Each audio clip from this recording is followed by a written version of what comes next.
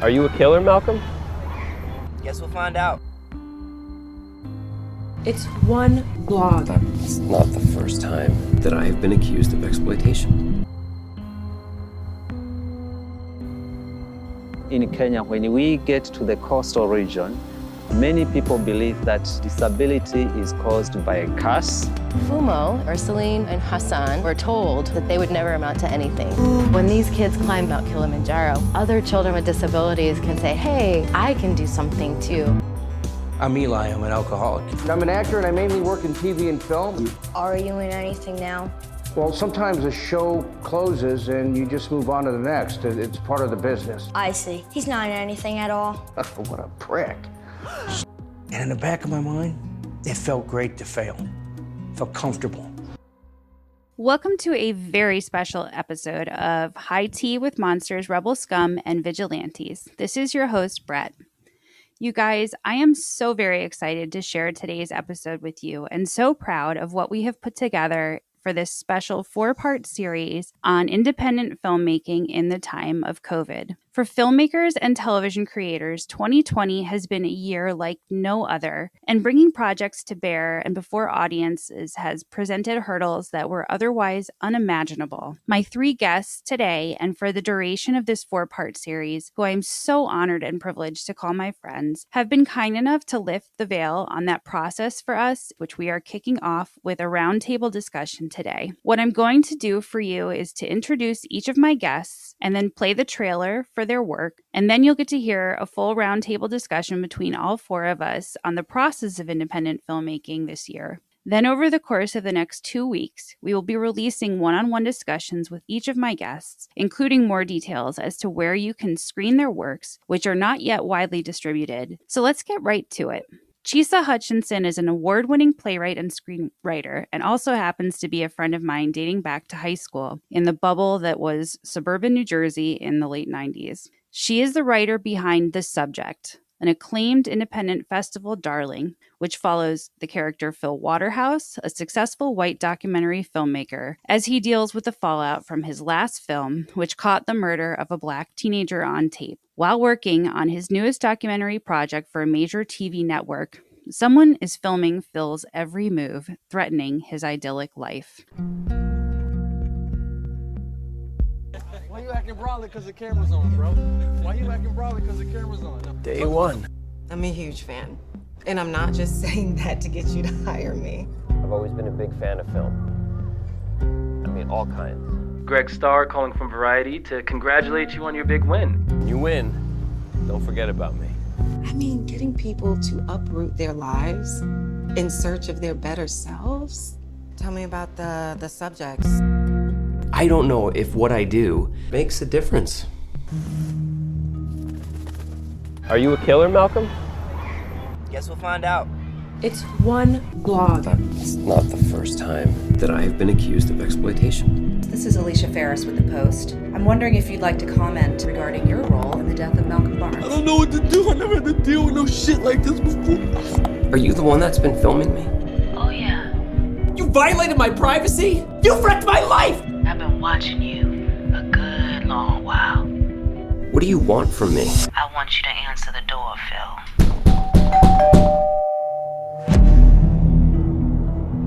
You'll make me famous, right? The Subject marks Lanny Zipoy's feature film directorial debut and stars Jason Biggs, who you probably know from American Pie and Orange is the New Black, in what should be a career-changing turn. It also stars Emmy nominee Anjanou Ellis from If Beale Street Could Talk and The Clark Sisters, and Annabella Costa of Ballers and Quantico.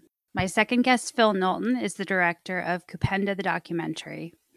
On the coast of Kenya, where people impacted by disability are often shunned and viewed as cursed, these 3 determined teenagers set out to challenge their community's long-held stigma and climb Africa's highest mountain, Mount Kilimanjaro. In Kenya, when we get to the coastal region, many people believe that disability is caused by a curse.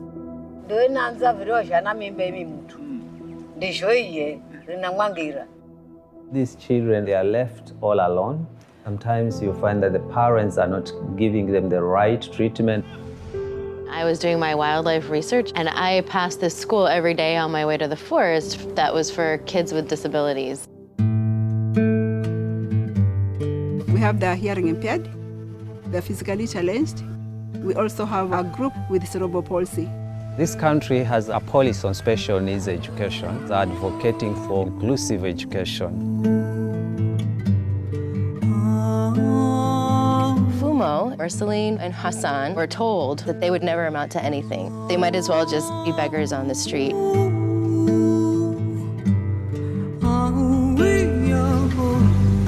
When these kids climb Mount Kilimanjaro, other children with disabilities can say, hey, I can do something too. Kilimanjaro is, I think, a bit underrated. They try to do it way too fast. It makes it very difficult to make it to the top. Marceline seems to be like overwhelmed by the whole thing. I knew she was not giving up. I'm asking for 12 hours, okay? 12 hours, up and down. Hassan was complaining of being very cold. They've never experienced anything below 70 degrees. It's very easy to quit. It's very easy to give up. I don't think the people that they tell will understand what they did. Above all, what is the purpose of education? To prepare these children for future societal integration.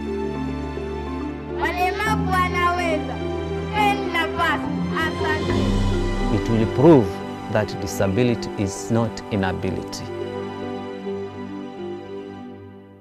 This 70-minute film was recently shown at both the Beloit Film Festival and the Real Abilities Film Festival. Born and raised in Paris, Knowlton became fascinated with the creative world at a young age. Following an internship with hip-hop video icon director Little X, Knowlton landed a once-in-a-lifetime chance to work alongside Beastie Boys' Adam Yauch as an editor at Oscilloscope Films. Since then, he has been refining his unique style as a music video, commercial, and film director and editor. Knowlton has directed commercials for Nike, JetBlue, and Ford, while his documentary work has won several awards, including the Documentary Directing Award at the Amsterdam Film Festival. He is currently based in Atlanta, Georgia. Phil is also a proud alum of the University of Maryland, Baltimore County, which is where we were classmates and became friends, and where he ran track and cross country for all 4 years of his career. He's also recently done work for Rock the Vote.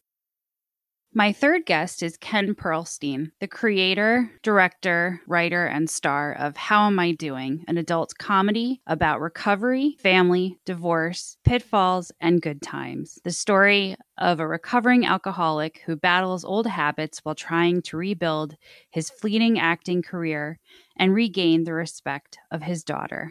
I'm Eli. I'm an alcoholic. Hello, Eli. Nice for you to show up for your daughter's event. Fuck off. I'm an actor and I mainly work in TV and film. You know, Eli and that mouth of his seems to be a problem, among other things. Nick. I wouldn't be surprised if he was still drunk from the night before. Are you in anything now?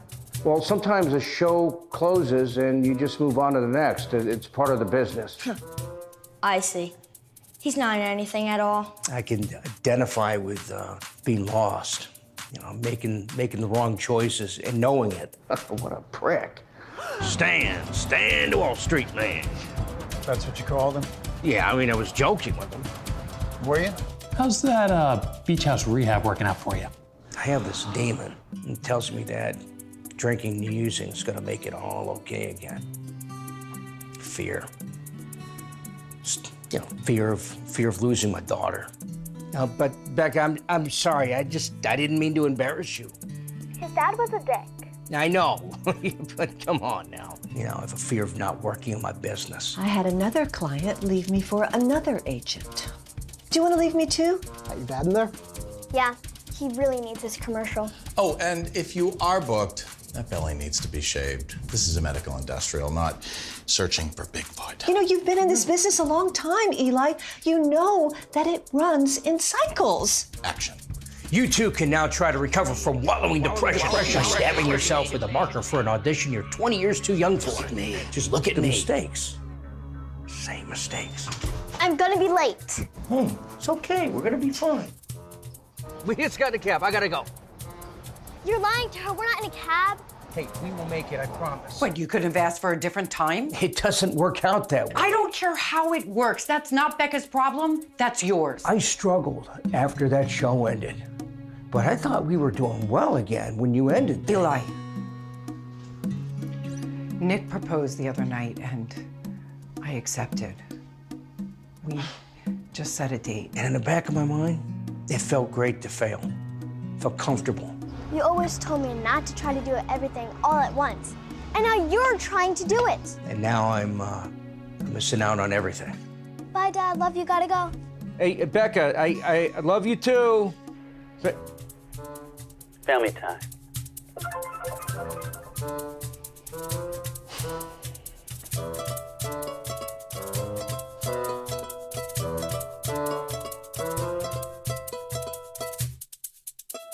How Am I Doing is an official selection at the Holly Shorts Film Festival, an official selection at the Soho International Film Festival, an official selection at Studio City Film Festival, and at the Golden Door International Film Festival. Ken can also be seen on The Marvelous Mrs. Maisel on Amazon Prime. Without further ado, here is my conversation with Chisa Hutchinson, Phil Knowlton, and Ken Pearlstein.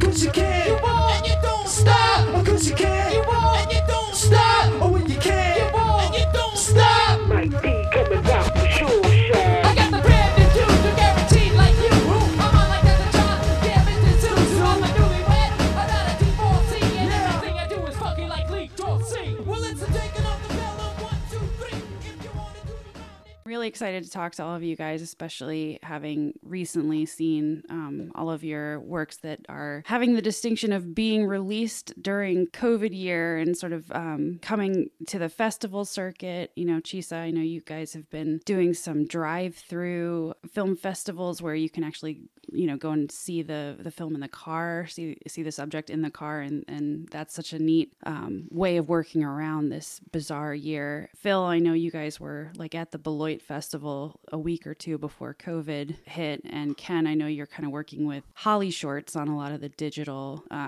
rollouts and things that they're doing right now.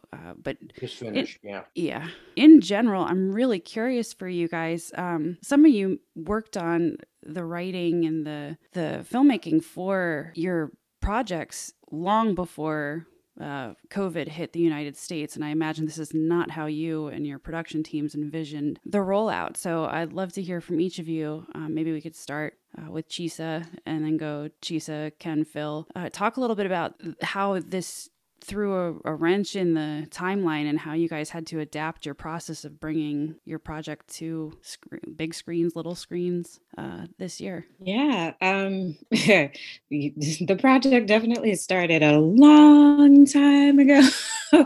I actually wrote the script as a play in a graduate class at NYU. Yeah, it was homework, the script, and I had readings of it as a play, and someone came to one of the readings and saw it and said, this would actually make a really great film, and he got the rights to it, and I wrote and hired me to, adapt it into a screenplay, which then just sort of sat on a shelf because he had a baby, and we also had some, we'll say, artistic differences. Right. Because he was wanting to put the focus somewhere where I was not really interested in having the focus. Also, I'm not sure if you can hear this. There's some weird noises going on in the background. I'm not sure. Yeah, I do hear that. Hold on a second. Okay. Okay, that's okay. Why don't we jump? We'll jump to Ken and we'll come back around to you. Maybe whatever it is, if it's aliens or weather or something. Oh, it's a motorcycle. Okay. Oh, fun. Why don't we go to Ken and we'll come back to you? Maybe they'll drive away. Cool. Okay, Ken. A long, long time ago in a galaxy far, far away. I may use that. It's weird because I wrote just about 2016. I was in a 48-hour short film challenge. So I wrote and started my first screenplay, which was a short film, and it was a lot different than this. It was a really heavy, emotional, but it was also autobiographical in some ways. So after that, it was we all know what happened in 2016. It was nice and toxic, so I took a break. Tried to start a few other projects and then put those in the back burner. And by that spring of 2018, I was probably before then. I was spring of 2017. I was ready to go again, start writing, and I started to form this idea. I was working with a mentor because I was still learning as a writer. I had a lot to learn still. But as we kept going, I formulated this idea centered around this guy, based on second chances. And I thought, one of the things my mentor was teaching me was the stakes, building the stakes in each scene. What are the stakes? The stakes have absolutely got to be high in each scene. And I the more and more I just started coming out with it, based on this character, the situations, also around my own, personal life too, being in recovery. What is that like? What would it have been like to have been divorced with a kid, and coming back? So all these, things I wanted to interject in it. And I just kept writing and writing and writing, and till I sent it to a friend of mine. So I think by midway through, I knew exactly what I wanted to have happen with it. I knew exactly where I wanted this character to go. I didn't know much about production. I didn't know much about writing a series, but I just kept writing, and a friend of mine encouraged me. She played my agent in it. She's a really good writer. She's great in the pilot. Yeah. Oh my God, She's hilarious. Hayes. And we've been working with the same acting teacher for years and years. We're all kind of studio based, and but she's also an amazing writer with a lot of experience. And so I remember I got to 45 pages and I sent her, this thing, and I just wanted her feedback, but she texted me the next day and she's like, we have to sit down. We have to sit down and talk about this because this is really good. It's really, really good. So she was great. She printed everything out, and I kept going for another 40 pages. So I had 80 pages. The first reading we had 18 actors and, almost 30 other people in our apartment listening to the read. So it was kind of cool. It just kind of, there's something when you really hear it out loud for the first time. It was a real journey for me. I don't know if I'm making sense, but everything, every character to me popped out. It's a process. I picked my director right away because I'm impulsive. The thing was that after the reading, nobody wanted to leave. They all wanted to talk. They all wanted to keep talking about it. They all wanted to keep asking questions and talk about where they could see it going. So, around when in the chronology is it's okay. About when in the chronology is this when you're getting to the read stage? Like what year? Oh goodness. I think our first read was in, I think 2000, very beginning of 2000, actually late 2017. Okay. December, I was just curious, especially because you have, this precocious actress who plays your young daughter. Yeah. Who's so great and such a scene stealer. Yeah. Scene stealer, goodness. And I was just curious if, you've had to account for her aging during the process of bringing this to the screen. Sure. I mean, there was because I remember somebody recommending her. And I'm like, God, I need 2 kids for this right now, tonight. I need 2 kids. Right. So yeah, because it was a classroom scene, and the other kid who played the classmate was amazing too. His name's Dimitri. The other kid who played the classmate was amazing too. His name's Dimitri. So yeah, I love him. I remember sending her parents a script, and it had some F-bombs in it. And her character says a few F-bombs. So she was around about 11 and a half years old. Okay. Her parents were like, this is great. This is fine. This is perfect. Yeah, she gets to say prick in the first episode too, right? Like that's... She gets to say fuck. She gets to say prick. Fuck yeah. There's that scene. Just going, that's awesome. Fuck yeah. Whoa. So yeah, I mean, she aged. I mean, you know, things go through a process. So I went through several directors and rewrites, and I had to let 5 scenes go. Wow. Really, I got a really good friend of mine who's a kind of a big time director. He looked at it. He said, "This is all great, but how do you want to move this story along? You know, more things to learn." So, you know, I had to take 5 scenes out of it. So it was like 52 pages. And again, you know, you go through another process. We were in limbo for a while. So I got my friend to produce, my friend Jen Plotsky, who's amazing. I've acted with her. She has her hands in so many projects, and she knows how to pick things up and get shit done, you know. And then we found my actress who plays my ex-wife, Amanda, who's a really good friend of mine. She recommended Colleen Davy Janes to direct it. So I sent the script to Colleen. She's like, I was wondering when the fuck you were going to call me to do this. And we found a way to get this done. She's like, you know, I think my first director wanted me to do a sizzle reel, which I was uncomfortable with. I don't want to sizzle. I want to do the whole thing. And Colleen's like, you know, we're going to cut this in half. So that's what we did. We rearranged some scenes, we cut it in half. And one of the most important things, which I was talking to Phil about before this, was I needed a young girl's perspective in this, especially with writing her character. I had the idea, I had exactly where I wanted her character to go. But, you know, as a 51-year-old white male, you can only do so much for an 11-year-old girl.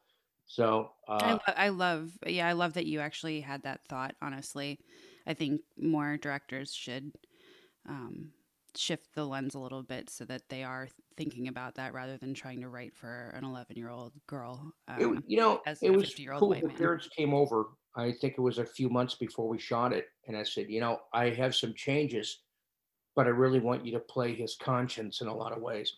So how would you say this? And we sat at my table and we just improv'd. And, you know, from there, we came up with a really tight script. We did location. We broke everything down. I also didn't want to shoot this without being able to pay my actors. It was really important.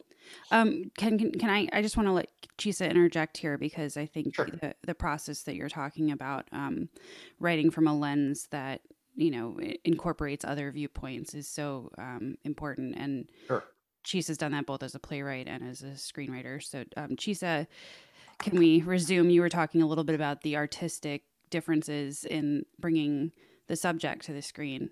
Yeah. And I was just over here thinking, like listening to Ken, and just thinking about how the world would be like a much better place if if everybody just sort of took into account like how their own their own personal perspectives like affect a work or affect their ability to represent certain folks. But and to that point, the artistic differences that I had were with the guy. He was a white guy who, and I'm a Black lady in case anybody was wondering. The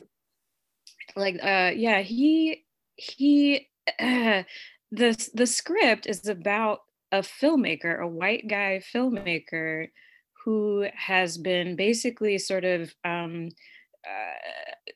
capitalizing on like Black urban culture. So he, made his a film about a kid who was, trying to join a gang, and that kid wound up dying, and his film wound up getting all these accolades, and he sort of built his success on the death of this kid, is really what the script is about.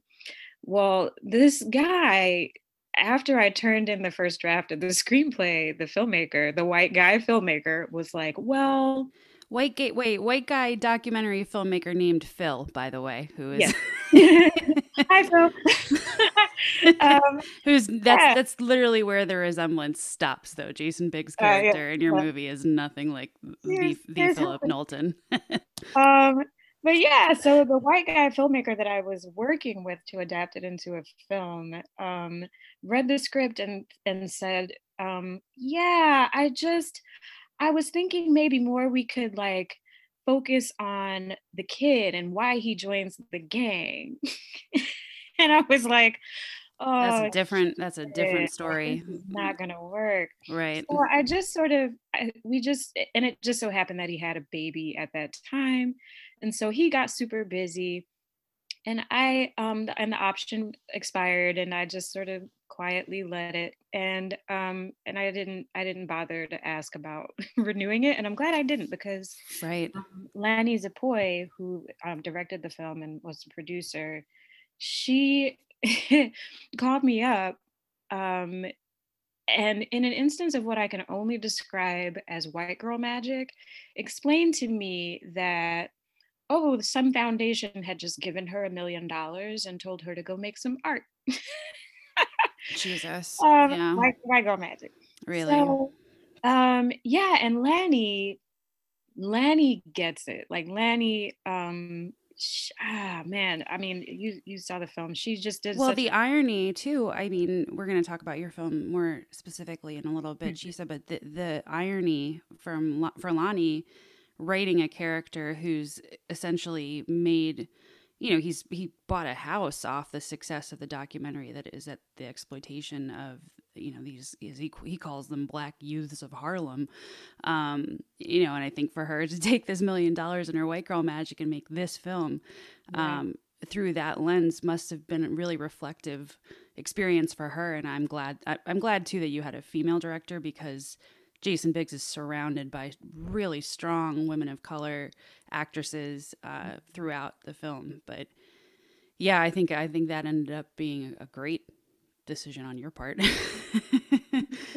So I just go where the wind blows. Well, good direction. And it blew in the best direction, so I lucked out. And then Phil, since we took your name in vain, your process too, just like Chisa and Ken, it sounds, for both of them, this has been sort of a multi-year arc. I know that your involvement with Kupenda started many years ago, and we've talked a little bit about this experience as well for you, because some of these children that you started working with for the film are now almost fully grown. Right. So tell us a little bit about how you found this story and why you decided to tell it and what that process was like.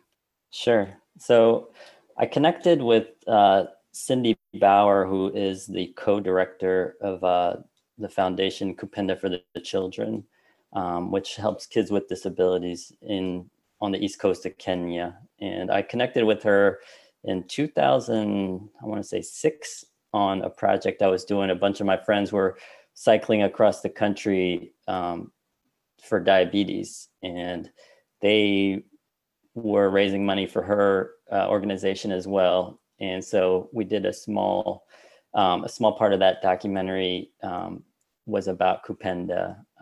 And so, I just sort of followed her story and these kids' stories over the years, and just seeing how, the organization's been growing.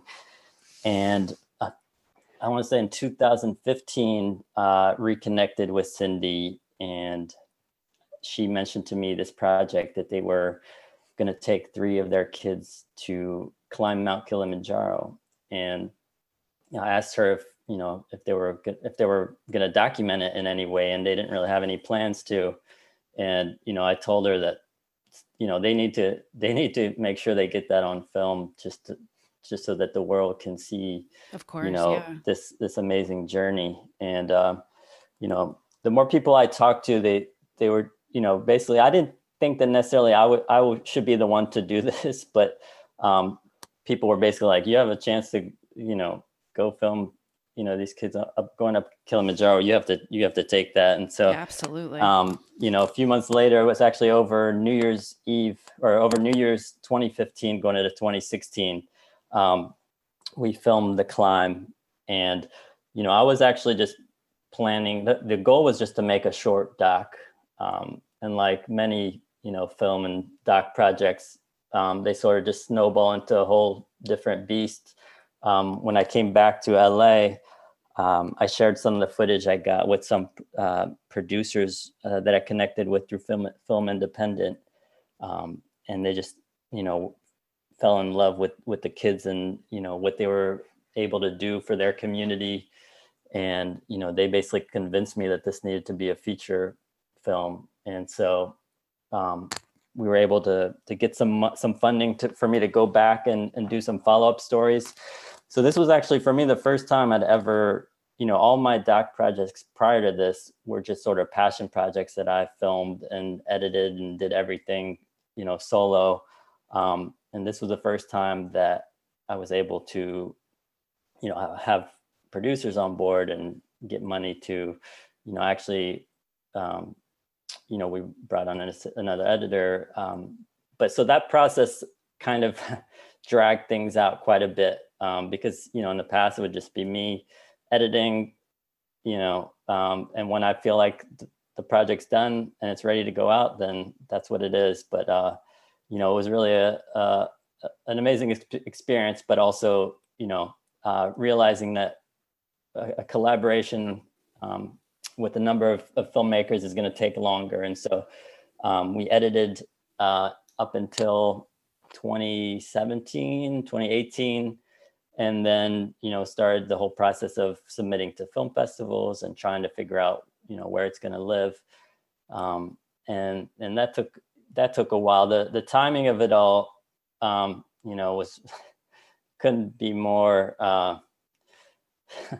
curious. You know, we ended up premiering at Beloit Film Festival, I think in February of this year, and you know, it was an amazing premiere. But the irony, I remember I'm at the Chicago airport ready to fly home, and there was some sort of convention, like a Comic-Con type convention in Chicago. Yep. That everyone was I had tickets for that. Was going to be the first big spreader. So this is so funny too, because you had texted me like a week beforehand. So Ken and Chisa, Phil and I went to college together, and I went to high school with Chisa, which is awesome. So I'm glad to know you guys for this long. And Ken, I just met this year, so he doesn't know how nuts I am. But I actually had tickets for that convention. I was supposed to interview Mark Ruffalo that day. Wow. Thanks, honey. And my son has really, well, before this year, he had really rough asthma, and he's only 4. And so my co-host and I had these tickets to go to the convention, and Phil had texted me like, hey, we're going to the Beloit Film Festival. Do you want to meet up in Chicago for like a meal or something?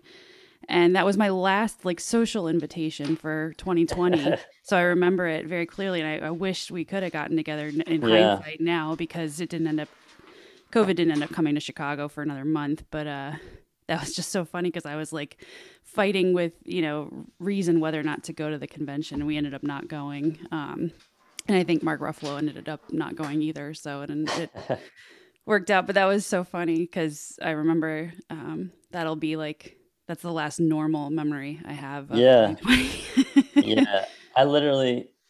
I think moved my flight sooner so I could get out of there. Yeah, you guys seem nervous. I got a couple of a couple of our mutual friends were texting me too, and sounded a little bit jumpy. And I was like, yeah, everyone go home and buy toilet paper and don't leave.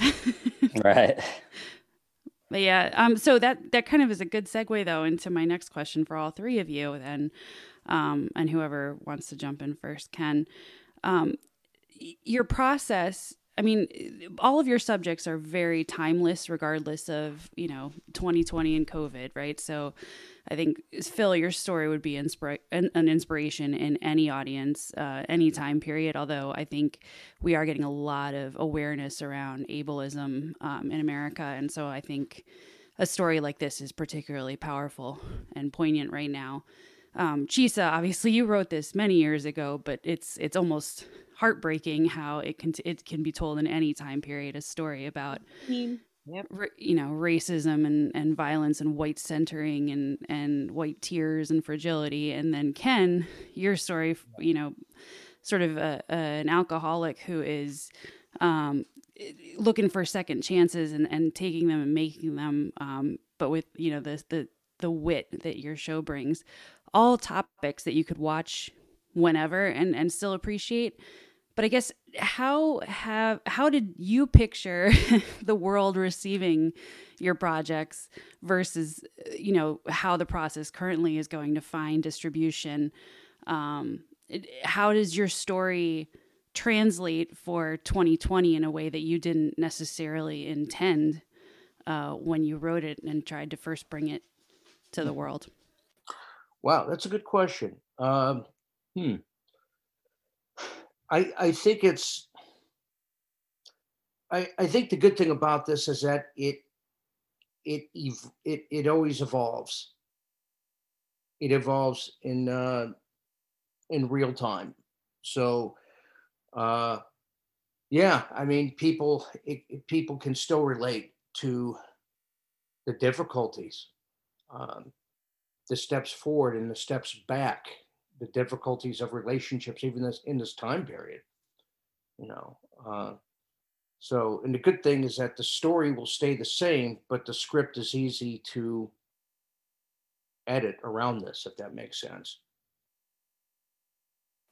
Yeah, I guess you do have the luxury with a series of being able to kind of, if you want to handle the COVID era, you know, on the show, you're able to do that. Whereas I think, you know, for Cheese That Fell, maybe you guys feel differently since your story captures a moment of time that can be told in any time. But I don't know, what do you guys feel about the audience you wrote for versus the world that's receiving it? In the case of the subject, I mean, again, it's an evergreen topic, and like how you know, all the sort of insidious ways that white supremacy and you know, Eurocentrism just manifest. But I think the difference between, you know, when I wrote it and you know, when it was a play and now is that the audience feels readier for it. Like the audience that I intended it for anyway seems readier for it, which is to say, you know, even well-meaning white folks, you know, like who might, you know, sort of casual racists, casual racists, microaggressive racists, Tuesday afternoon racists, you know. Just all the sort of, I think with I mean the basically the revolution the racial revolution that's going on right now, and everything that has happened after the death of George Floyd. I mean, there have been countless others like George Floyd, but for some reason, I think like the confluence of people, you know, being home, being angry, being restless because of COVID already, you know, just sort of catapulted them out into the streets. And I'm hoping that it will catapult them into places where they can see this film also, and really receive it in a way, because I really, I don't mean for it to be judgmental or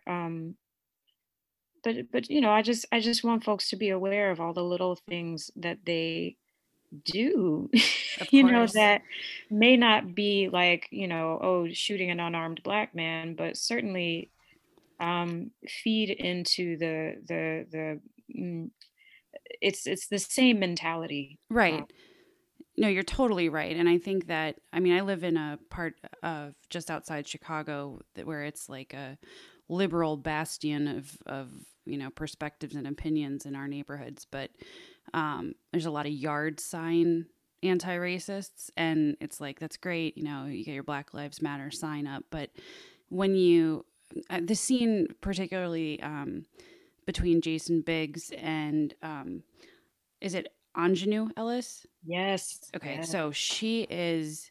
I know. Oh my God, that scene felt very much to me like some of your plays that I've read and heard. So like that to me was, I was going to ask you, was that a scene that you envisioned on a stage? Because that just, oh my God, I was just like cemented to my seat watching that. But I think that now that we've moved a little bit beyond the immediate sort of get on the right side of Black Lives Matter, get on the right side of the George Floyd and these awful, unthinkable white supremacist driven police violence against Black lives. The discussion that they have and seeing how a white person spins and manipulates and does everything that they can to self-preserve when faced with their own racism. That scene is just, it's magnificent. And it's, you know, if I could pick a scene that I've seen anywhere to represent what the 4 years I've spent doing a lot of anti-racism reading and activism and work feels like, it's that scene. Because a lot of white people expect anti-racism to be very hand-holding, and you bring them along delicately because, you know, you can't make them cry about it, and you can't scare them away from anti-racism work or they'll never come back. But, you know, it's that fragility and being vulnerable and being the one to be uncomfortable doing that work. White people really have to own that if this country is ever going to change. And that scene is just the best ever experience I've seen on a screen for that kind of interaction. I don't know. I can't say enough about it. Well, thank you. Can you just write all the reviews? Sure. Happily. I've been like on the edge of my seat for today, just because obviously no one else I'm connected to has seen it, because I'm out here in Chicago, and you know, our film festivals, I mean, we don't even have like a drive-in option for anything out here. We're pretty battened down for about 9 months now. So I've just been excited to talk to somebody about it for a while. And then Phil, same question for you.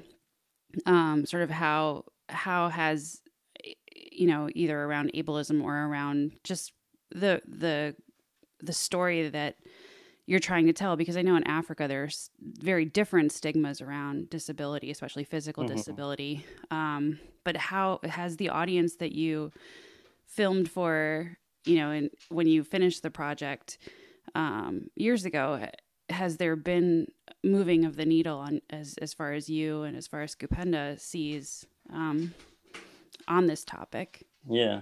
I mean, so definitely, you know, in the times of COVID, you know, people with disabilities have been especially, you know, hit hard. And, you know, the irony of it all is that a lot of the changes that we've made to adapt, you know, as far as just society as a whole, to adapt to COVID in terms of working from home and, you know, a lot of these things, these are things that folks with disabilities have been, you know, asking for forever, for years. That's a great point. And so it's, you know, we basically shown how easily a lot of these changes can be made to accommodate people living with disabilities, but we won't make that change until it impacts us. And obviously that, you know, that's a problem. And so I think it's definitely, and then, you know, with films like Crip Camp, you know, doing so well on the mainstream level, it seems like people are definitely a little more mindful of you know, disability rights and trying to be more inclusive in general. Now, I feel like, you know, we need a lot more than just one film or a handful of films, but it seems like in terms of representation, I don't know if you've followed, you know, the story with Sia making the film about the autistic girl that had people kind of, you know, upset that she didn't cast an autistic actor. Yeah. So I think it's great that, you know, we're having these conversations, and they're obviously long overdue. So I think, you know, little by little, it seems like, you know, whether it takes COVID, you know, to sort of bring that out is unfortunate, but, you know, hopefully, you know, change is on the way. Yeah. Well, I watched, and if you haven't seen it, you should, on Hulu. Sarah Paulson's in this kind of, you know, it's kind of a fun, if you don't want to get too mentally over invested in a short movie, in this film Run. Okay. It's about a mother who, it's like a Munchausen's by proxy situation where she's like drugging her daughter that's the premise. I'm not spoiling anything, but like the premise is that she's drugging her daughter to keep her in a wheelchair and keep her sick so that she can keep taking care of her and kind of prevent her from going out into the world and living her life. But the actress who plays her daughter actually does have a physical disability. And, it shows what accessible home looks like. And it's great to see that. And then I also think, I've been following, everyone in my house, because I have an 8.5-year-old daughter who just saw Enola Holmes, the Sherlock Holmes' little sister on Netflix, movie that Millie Bobby Brown stars in and produced. And she's deaf in one ear, Millie Bobby Brown is. And she's become very candid about that in interviews and how she has to make requests on set, for Stranger Things to have things filmed differently and sound editors and her have to work together in a different way. So yeah, I think you're right that there's a different level of energy now in that conversation here in America and hopefully globally than there has ever been before. Well, my last question for you guys, and then if you have questions for each other, I think that would be really fun for our audience. But my last question for you is, what have you watched this year that's sort of been your lifeline in a world where I'm sure you guys are, sometimes sitting and writing and editing for many hours and at the same desk in your, homes or, kind of feeling trapped like the rest of us are. What's sort of your lifeline, escapist 2020 viewing pleasure, and why? Ken, you want to start? Sure. I have several things as opposed to watching as well. My wife and I like to watch several different kinds of series together. So this past year, just to take us out of everything, we watched Money Heist, which was fun. I haven't seen that yet. I really want to. We've watched a couple of Israeli episodics. We've watched. I'm watching Ratched right now, which. Oh, the nurse one, Ratched. Yeah. Oh, God. Oh, it's dark. That's what Sarah Paulson is like. She's a mistress, I guess, of dark roles, but the portrayal that she brings to these really crazy, strange, psychotic beings is it's right. It's you want to root for her, but at the same time, you root for her to continue having these crazy performances, but you don't want to know that person. And but you would really like Run. I think you and your wife should try that. It's like only an hour and a half long, and it was right. It's good. It's a good one. The other thing is I'm still doing stand up, so that's been really good. That's been a really good outlet for me. Although virtual stand up is it's still the concept is really strange. Yeah. We're mourning the deaths of a few of our favorite comedy clubs in Chicago, Improv Olympic, and Second City is going through like discussions about, I guess, new acquisition, hopefully to There's save a lot later. of my home club in New York, Stand Up New York, is doing some innovative things. They're using a large church in the same neighborhood with a limited amount of people to do some shows. And when I'd go back and forth to New York, we did comedy in a park. Oh, that's great. It was a lot of fun. But still, that and that's what keeps me going and through this. And I'm always looking for new things to watch. Even the reality shows. Even Below Deck, a show called Below Deck. I like that one too on Bravo. That's a good one. It's silly. But you know what? Hey, what are you gonna do? You gotta laugh. Phil, what about you? What have you been watching this year? So I'm notorious for as far as a filmmaker, I watch so little like film. I watch so few films, but I've been really into sports docs. I watched the whole Last Dance series about Jordan early on in the pandemic, and then recently I watched on Netflix the series The Playbook which Oh, I really want to see that. yeah, it's really good.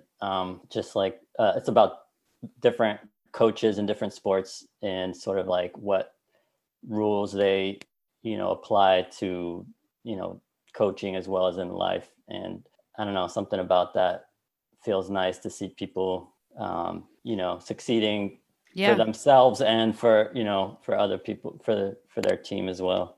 Any UMBC basketball coaches in the movie? No, I think they need to add I know. one. Maybe you need to make that documentary. I reached out to the athletic department and they weren't into it. Well, really? They were at first and then they stopped getting back to me. I think someone else maybe approached them with the same idea. So. Oh no, I should call in a couple of favors. I've got I still have that award I got from Steve Levy on my desk here. Nice. Yeah, and I realized I thought I was special. I thought I was the only one. Chisa and Ken at our college, they created UMBC beat like the number 1 seed in the NCAA tournament a couple years ago, Virginia, like in the opening round, and busted everybody's brackets. And like virtually no one has heard of our school outside of the Baltimore area, it's a great school. We've had an amazing Black university president for like 40 years, Dr. Freeman Rabowski. He's a cohort of President Obama, and just like it's a wonderful school. And I think Phil and I are both very happy that we ended up there. Mm-hmm. But that happened and no one had ever heard of us before. So we're still fixated on it. But I had gotten this award when I was the sports editor of the school paper for like loyalty to Retriever Athletics or something. So nice. I'm like, I'm going to have to call in a favor. So you can make that doc so I can watch it. Yeah. Chisa, what are you watching? I am embarrassed to admit what I've been watching. I'm embarrassed to admit. First of all, so much trash TV because I devoured all the good stuff already. So like my absolute favorite thing on TV right now is Rami. I was late on the Rami bandwagon. That's like on my list, like freaking third on my list. Love it. It is amazing. And it is like exactly the kind of TV that I want to write. But yeah, so like that's if that's like at the top end of like what is like really scratching the itch of my soul right now, like that, then the bottom, like the very bottom, is like Real Housewives of Potomac. Oh yeah, that's the best one for sure. Oh my gosh, there's those people so are much crazy drama. out there. I live in Potomac. Did you? No, Much much drama. or something like that. Oh man, I had some friends from around there when we were in college in Baltimore. That, whew. Dramatic. Oh my gosh, so dramatic. Yeah. Did they go to Churchill High School? Did they go to what now? Churchill High School is a big school in Potomac, and it was like the. Did you have a really good baseball team by chance at that high school? They had a really good football team. We had a really good football team, but the show 90210 was based off of that school. Man, but like the Beverly Hills version of it. Yeah. Look, I'm here for it. Whatever incarnation the housewives. I agree that half of the housewives should be in jail. I mean, mostly it's the white ones, but although there was an assault on Potomac this season, though. What was there? Yeah, I haven't gotten there yet. I'm trying. Look, okay. I've been watching all of your stuff, all of you guys. So I mean, between that and the Star Wars recap stuff we do every week, and my 2 children who are home 24/7 in COVID world. It's been a tough viewing pleasure year, but I'll get there. It's all right. I'm into Michael Jackson right now. Yeah, my kids. I mean, we had a lot of Michael Jackson songs on our Halloween playlist. So my husband and I were like, "Are we allowed to keep letting them listen to Thriller?" And I'm like, "I mean, yeah, it's Thriller." So stop. This dog is just his friend dog died like a month ago, and he doesn't know what to do with himself. So I know, right? So I'm gonna mute myself. But if you have questions for each other about your own process, or like, I mean, I would love to hear actual experts talk.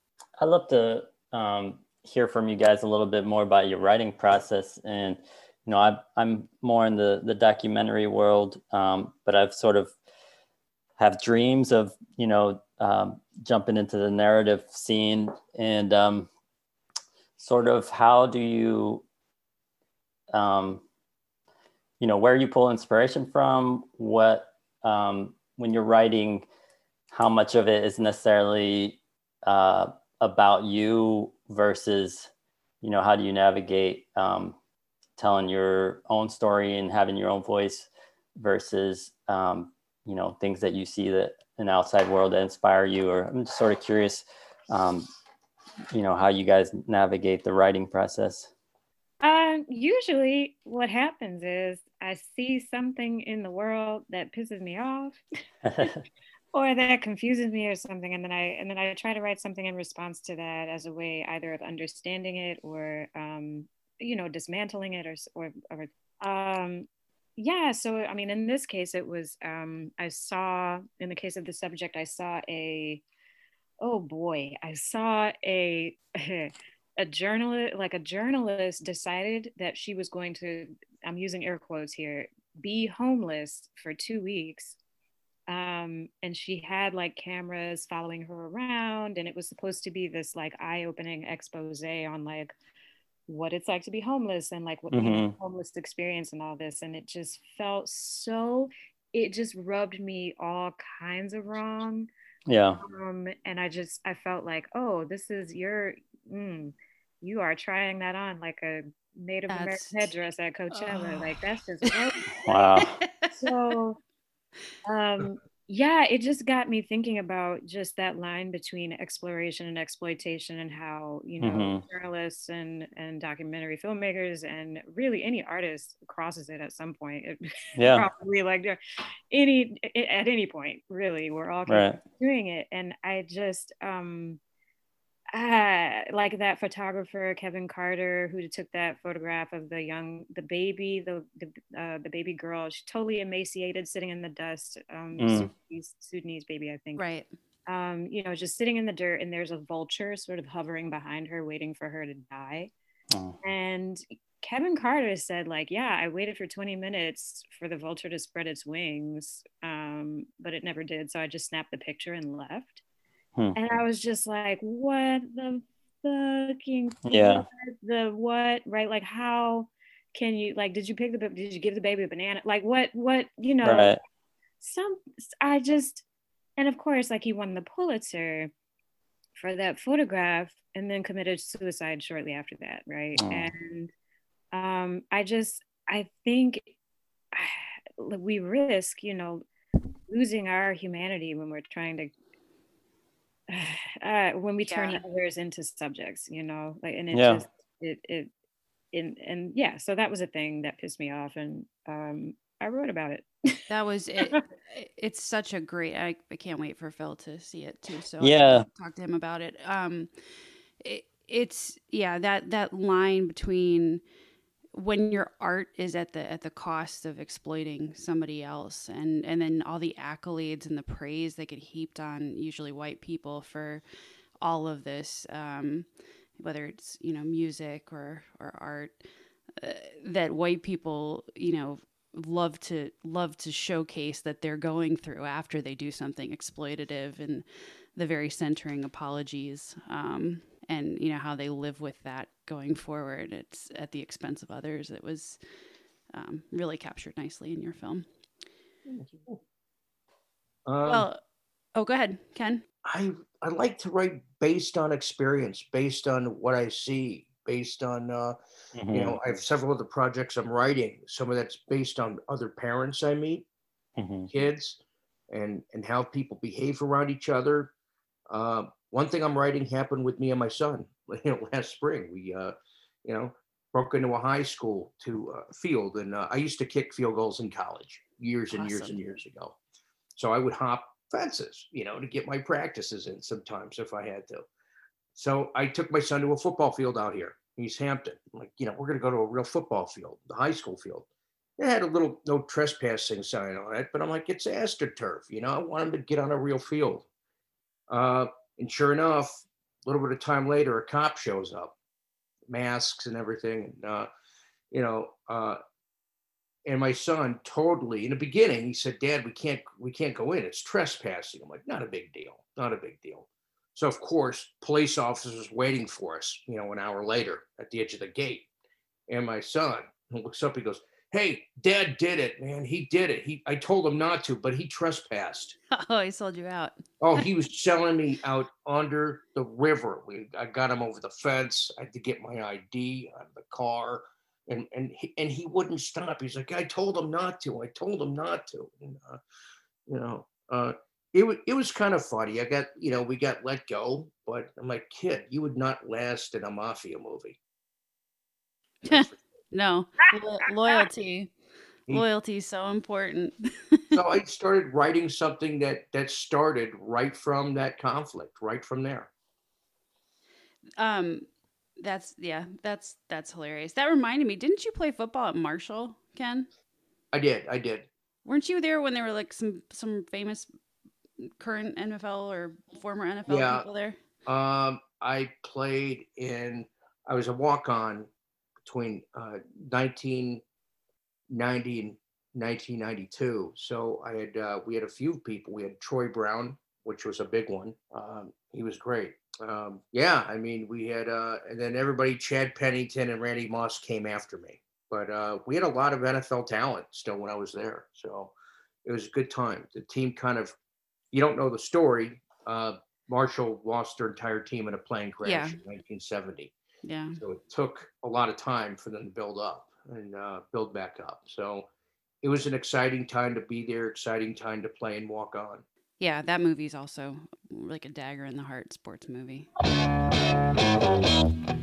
Guys, we are going to need to park it there for today, but there is still so much more to come with my guests, Chisa, Phil, and Ken. You can find links to more info on their works, The Subject, Kupenda, and How Am I Doing in our show notes. Special thanks to our guests, as well as the musicians whom we lovingly sampled today, including the Beastie Boys with the song Sure Shot, and The Creation with the song Making Time off the Rushmore soundtrack. Our theme song, as ever, is Broken Waves by Dylan McKenzie of Dirty Verde. You can catch our Mandalorian recap show for Season 2, Episode 7, also released today. And please stay tuned for the balance of this indie film series over the next 2 weeks, wherever you listen to pods. Until next time, pinkies up, people.